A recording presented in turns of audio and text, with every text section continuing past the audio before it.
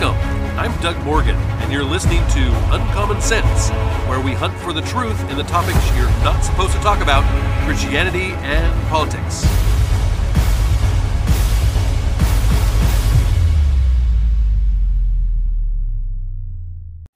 Donald Trump, when he was originally campaigning to be president of the United States, had a campaign slogan, and it went something like this: drain the swamp. This was in reference, of course, to the massive bureaucracy that was developing around our federal government. What we have today is a whole army of unelected people with power over the citizens of this great country. This is not how a representative republic form of government can operate successfully. We, the people, have the control through fair elections to pick who we give the power of government to for this very thing to work.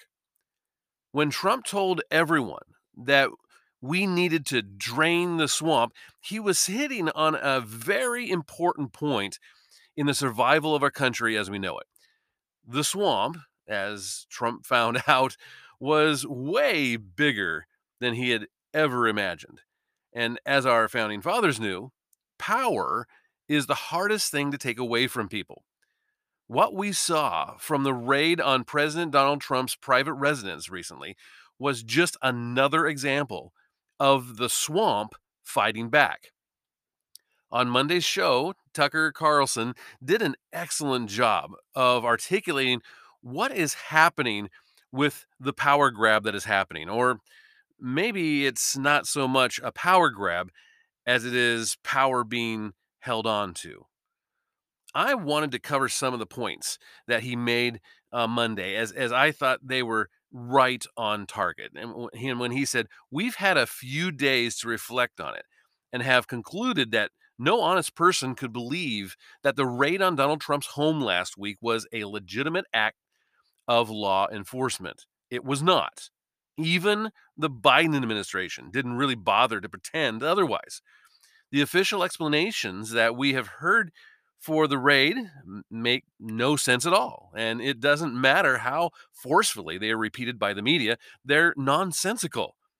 In case you've forgotten what they are, here's a very the very first explanation that they gave us. Excuse number one, that these were ultra classified documents in the basement of Mar-a-Lago unsecured, where they could be presumably broken in on and stolen or photographed and given to hostile foreign powers or even terrorists. So so let me get this straight. You have to love how these things are not just classified documents. These are ultra classified. This makes this makes things all the much worse, of course, because they're ultra classified. And who is trying to get past the Secret Service security at Mar-a-Lago to sneak a peek at these papers anyway? I mean, you can just imagine Al Qaeda taking selfies with these documents, right? Is it true? Are these papers being used as wallpaper on Donald Trump's bathroom? Of course not. At this point, no one has provided proof that this is true, but they just go ahead at your favorite liberal media outlet and repeat the talking points anyway. But let's just say, for argument's sake, that it's true. What would it mean? Well, what it means depends in part on what the documents were. Did those documents contain meaningful information? Should they have been classified in the first place? Is there a good reason the rest of us should not have been allowed to see those documents? In Washington, D.C., virtually anything can qualify as official state secret, and often does, actually. In 2011, to name one of many examples, the CIA finally declassified a trove of documents from the First World War. Yes, World War I. These documents dated back to 1917, almost 100 years before. One of these documents, the most ultra secret of them, as they put it, contained a recipe for disappearing ink. Yeah. Now, why would federal bureaucrats spend an entire century hiding an outdated recipe for ink that you can buy legally at any magic store or Amazon for your fifth grader? That's a good question, don't you think? Instead, then CIA Director Leon Panetta used a press release bragging about how he was giving the secret ink recipe to a grateful public. Quote, these documents remained classified for nearly a century until recent advancements in technology made it possible to release them. That's what Panetta wrote. Quote, when historical information is no longer sensitive, we take seriously our responsibility to share it with the American people. Unquote. Again, this was 2011. So what recent technological advancements was Leon Panetta talking about in the press release, and just how recent were they? Was Panetta actually saying that the CIA spies were still communicating in World War One era disappearing ink as of 2010 or even 1950? It was another lie from the people in charge, the swamp. Here's the truth. The documents have been classified for 100 years, not because disappearing ink was any sort of national security secret. They'd been classified because the government's default position in every case is that you have no right to see anything ever. It is their information, it is not yours. You're just a citizen, you're just a taxpayer. Shut up and pay for it all. So, when they tell you that Donald Trump had classified documents in his basement, those materials could be literally anything. But once again, for the sake of argument, we're going to stipulate that Trump did have possession of documents that were classified for some good reason. Documents that, for example, we legitimately would not want the Chinese government to see, let's say. If that is true, would it justify what happened? Would it justify sending a large team of federal agents to shut down the entire southern tip of Palm Beach to raid Mar-a-Lago on a weekday? No, it wouldn't. In fact, one of the laws they're telling you that Trump broke doesn't even have criminal penalties attached to it because it's not serious enough. The actual warrant for the raid, which was signed by an openly partisan judge who once represented Jeffrey Epstein's side of the famous underage sex case. Yeah, that judge. That judge allowed the FBI to seize virtually every piece of paper in Donald Trump's house, whether or not it had ever been classified. They took Roger Stone's clemency order, for example, that had been on the front page of the Washington Post. So was therefore probably not a secret. Apparently, the feds even walked off with Donald Trump's passports, all three of them, preventing him from leaving the country. So, whatever else this raid was not about Presidential Records Act. That explanation is just simply absurd. It's almost as ridiculous as the claim that the White House knew nothing about the raid before it happened, right? I mean, if they're going to lie to us, they ought to actually be a little better at it. So, what was this raid about, really? Then, well, here's the second explanation they gave us. Two words: nuclear secrets. What nuclear secrets? That revised storyline was leaked anonymously to an obedient press corps, which, as you just saw, repeatedly repeated every word like it was a verifiable act.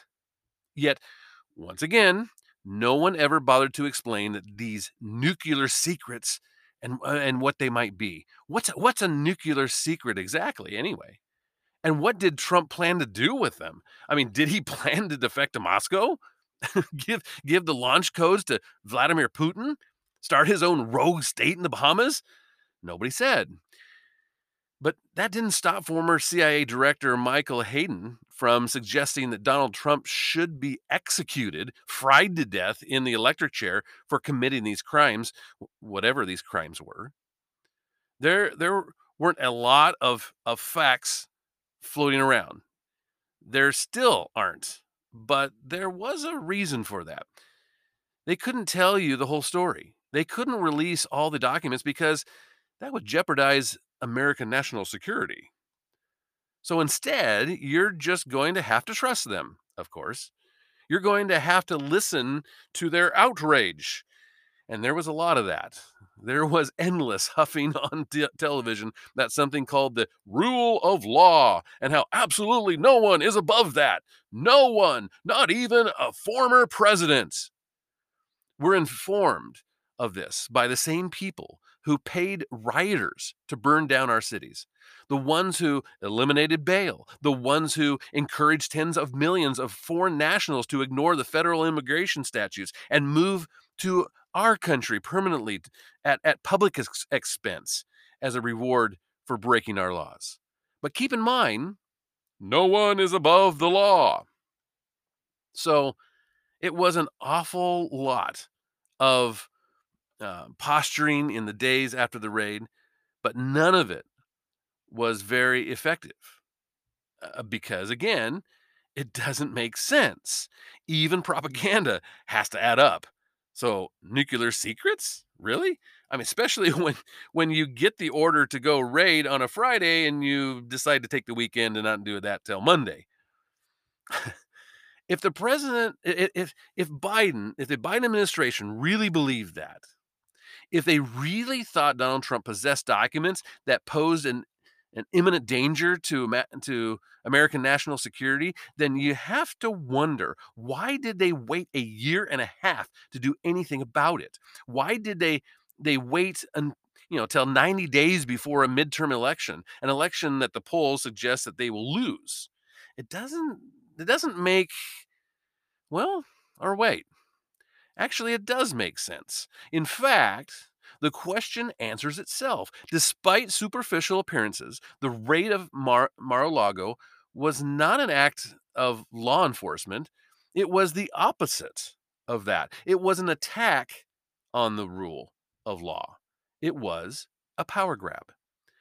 As Matt Boos, who he put it recently in American Greatness, the raid on Trump's home was exactly what it looks like, a show of force against the opposition leader by the head of state and his personal bodyguards.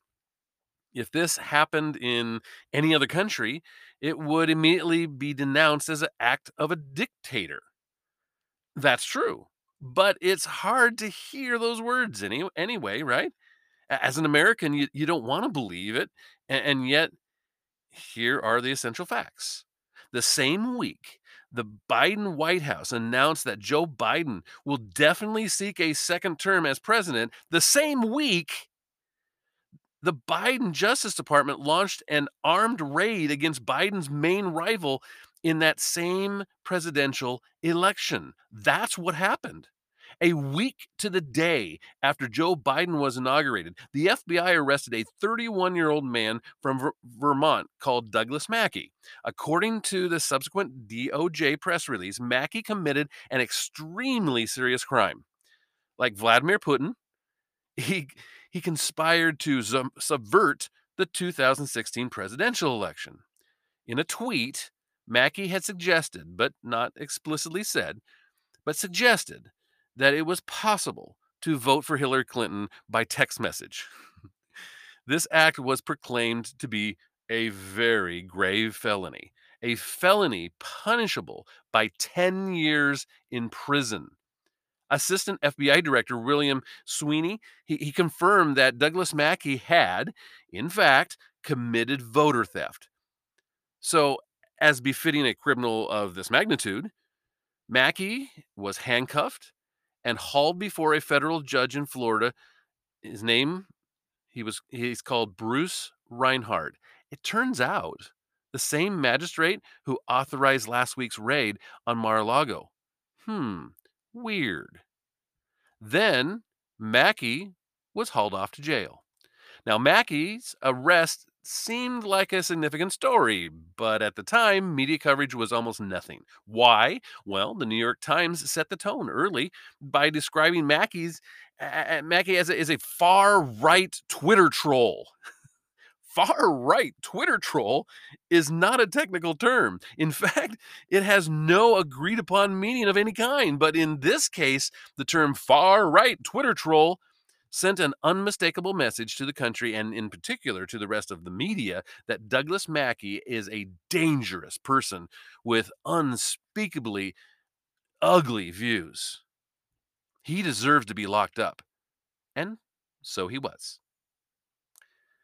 There was no consideration of the merits of the government's case against Douglas Mackey, but there should have been because the case was absurd. If Mackey's tweets were so threatening to our system of government, toward democracy, then why did the Department of Justice wait for more than 4 years until the week Donald Trump left office to charge him? And if Mackey's actually stole the votes of American citizens, as the FBI repeatedly alleged that he did, whose votes were stolen? Who who exactly were the victims of Douglas Mackey's crimes? The media never asked, and the Biden administration never said. The Justice Department has never identified a single person who was prevented from voting or from doing anything else by what Douglas Mackey tweeted because there weren't any people. Those people didn't exist. Douglas Mackey was not a criminal mastermind running a conspiracy to commit voter fraud. Douglas Mackey was an internet prankster. His job was to think up funny memes on his laptop in his bedroom, and that's what he did. Mackey was mocking Hillary Clinton. No one could miss that. He wasn't subverting elections. He was making fun of the candidate, and not a single person in America actually believed that Douglas Mackey and his Twitter memes infringe on one of the most basic and sacred rights guaranteed by the Constitution, the right to vote. Absolutely no one believed that. No one could believe that because it's just too stupid a claim to believe, and yet Nicholas McQuaid, who went to Columbia Law School and is now Joe Biden's assistant attorney general, made that claim anyway, verbatim, and did it with a straight face. Quote, Douglas Mackey is a threat to democracy. So he faces 10 years in prison. The DOJ press release said that. 3 paragraphs, yes, 3 paragraphs later, the same press release inadvertently acknowledged that was what was going on. In the run up to the 2016 election, the DOJ explained Douglas Mackey had gained more influence. Get this, he had gained more influence on Twitter than either NBC News or get this, Stephen Colbert himself. Now, the criminal complaint against Douglas Mackey actually spells that out. You can read it for yourself. It's still online. The Biden administration argued that on Twitter, people like Douglas Mackey more than they liked they liked Douglas Mackey more than they liked NBC News or Stephen Colbert, and they may not seem that may not seem bad to you, but that's what they asserted. It may seem fine, growing up as you did in a country where people were allowed to choose what they read. But according to the government, Joe Biden that Joe Biden now runs, that right there is a felony. Now, you don't have to be a right winger to find that terrifying. In a free country, you have an absolute right to say what you think in public. Period. It doesn't matter who is offended by what you say. It doesn't matter if people consider your views ugly. Even if every person on the planet finds your opinions horrifying and beyond the pale, you still have the right to express them because you were born with that right. It is inherent. You cannot be sent to prison for your political views ever. That is the core principle of the United States. That is the principle that Marines fought their way to the top of Mount Suribachi to protect. So, whatever you think of his memes, Douglas Mackey, freedom of speech was very much worth defending. But virtually nobody defended it. Aside from a few brave, honorable exceptions, even so called conservative media stayed away and they stayed silent as Douglas Mackey's life was destroyed by the Biden Justice Department. He's still in limbo, facing 10 years. Why? Well, because the New York Times had called him a far right Twitter troll, and no respectable person wanted to be anywhere near that. So the purge continued. Douglas Mackey may have been the first victim of the new authoritarianism, but he was hardly the last one. Over the last 18 months, virtually every significant figure in the orbit around Donald Trump has been swept up by Merrick Garland's Department of Justice. Their homes raided, their personal communication seized and leaked to the media. Some have been arrested and thrown into jail. Donald Trump's lawyers are the primary targets. Monday, the DOJ subpoenaed Eric Hirschman. He represents Trump during the first impeachment. Now, Hirschman never worked in the White House's counsel office, but the Biden administration is going after him anyway because he gave legal advice to his client, Donald Trump. That used to be allowed. People used to be allowed to have lawyers and to speak to them privately, but it's not allowed anymore. That's why the CIA seized attorney client records from Mar-a-Lago. It's also why the DOJ is now directly targeting Trump's most prominent personal attorney, Rudy Giuliani. For years, the feds have been going after Giuliani's associates, including a man called George Dixon. Dixon was working on a documentary about Hunter Biden. Right? Last year, the FBI raided his home in California. The feds also broke into Giuliani's own apartment as well as his office in New York. Then the FBI targeted a Giuliani associate called Igor Furman because he dug up evidence of misconduct by Joe Biden in Ukraine. They sent Furman to prison. Then the FBI seized the phone of prominent conservative attorney Victoria Tossing. Now, she worked with Giuliani in 2020 to investigate election fraud. They raided her home. Monday, the DOJ announced that Giuliani himself is a target of a federal investigation. Why exactly? Well, because, like Tossing and so many others who were now under investigation or under arrest, Giuliani questioned the 2020 election outcome. And in this case, in the state of Georgia. Really? Questioning the election outcome in the state of Georgia? Isn't that something that Stacey Abrams has made a career of doing? Yes, but Republicans no longer have that right. Not long ago, more than a dozen federal agents swooped in for a pre-dawn raid on former Trump official Jeff Clark. They left him on the street in his underwear for maximum humiliation. Then they seized John Eastman's phone. Eastman was also on, he was a Trump attorney, and he was approached by 6 agents at a restaurant in New Mexico while leaving dinner with his wife. They patted him down and forced him to provide facial biometric data to unlock his phone.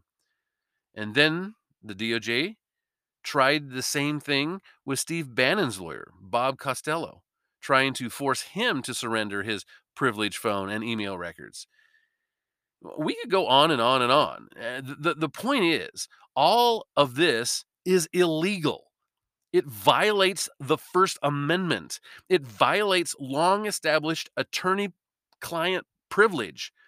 But it happens right in front of us, and it happens a lot. The FBI had shackled former Trump official Peter Navarro as he was boarding a flight at Reagan National Airport. He was handcuffed, denied food and water, refused permission to make phone calls and a phone call to his lawyer. Then, because that wasn't terrifying enough, Biden's FBI went after a sitting congressman perceived as too close to Trump. His name is Congressman Scott Perry. A day after the Mar-a-Lago raid, the Fed seized Congressman Perry's phone while he was traveling with his family. They could have called his lawyer and set up something. They didn't bother. That just they just nabbed him in front of his family. And these are the prominent victims of this crackdown on civil liberties being conducted by the Biden administration. Now, of course, in the wake of January 6th election justice protests, more than 900 people have been arrested and charged with crimes arising from that day. 900, almost all of them nonviolent, almost all of them with no previous criminal record. More than 50 of them have been sentenced to prison so far, including one with terminal cancer. What was her crime? Walking around the Capitol building for a few minutes. And that's just the beginning. There are another 500 cases to go. In fact, the DOJ is getting another $34 million, another 130 more employees just to handle all the cases from January 6th, from the election justice protests, which is, of course, what they were.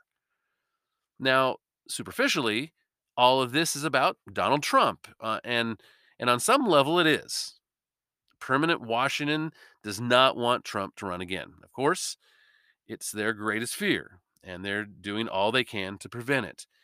It turns out democracy is too important to let voters choose their own president. But if you take 3 steps back and consider what's actually going on, you'll see that none of this is really about Donald Trump, the man.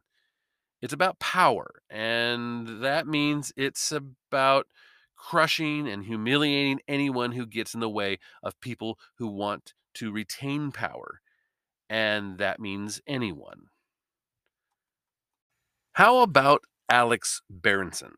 Alex Berenson is a novelist and former New York Times reporter. And when he started to post fact based challenges to the lies Joe Biden was telling about COVID and then, of course, COVID vaccines, the White House commanded Twitter to silence Alex Bergenson. And Twitter soon did exactly that. There are written exchanges that prove that this is what happened. This is illegal. No American government is allowed to conclude or collude with private business to silence its critics. Period. That is an unambiguous violation of the First Amendment. It's also a violation, of course, of Alex Bergenson's human rights. And yet, somehow, this slipped beneath notice. The New York Times didn't write about it. Why? Why would they? On some level, you understand, because what happened to Alex Bergenson has happened to many, many, many critics of the Biden administration in the past year and a half. They have been censored. They have been silenced at the direction of the White House. Think about what this means. These are acts of aggression and hostility aimed at Americans.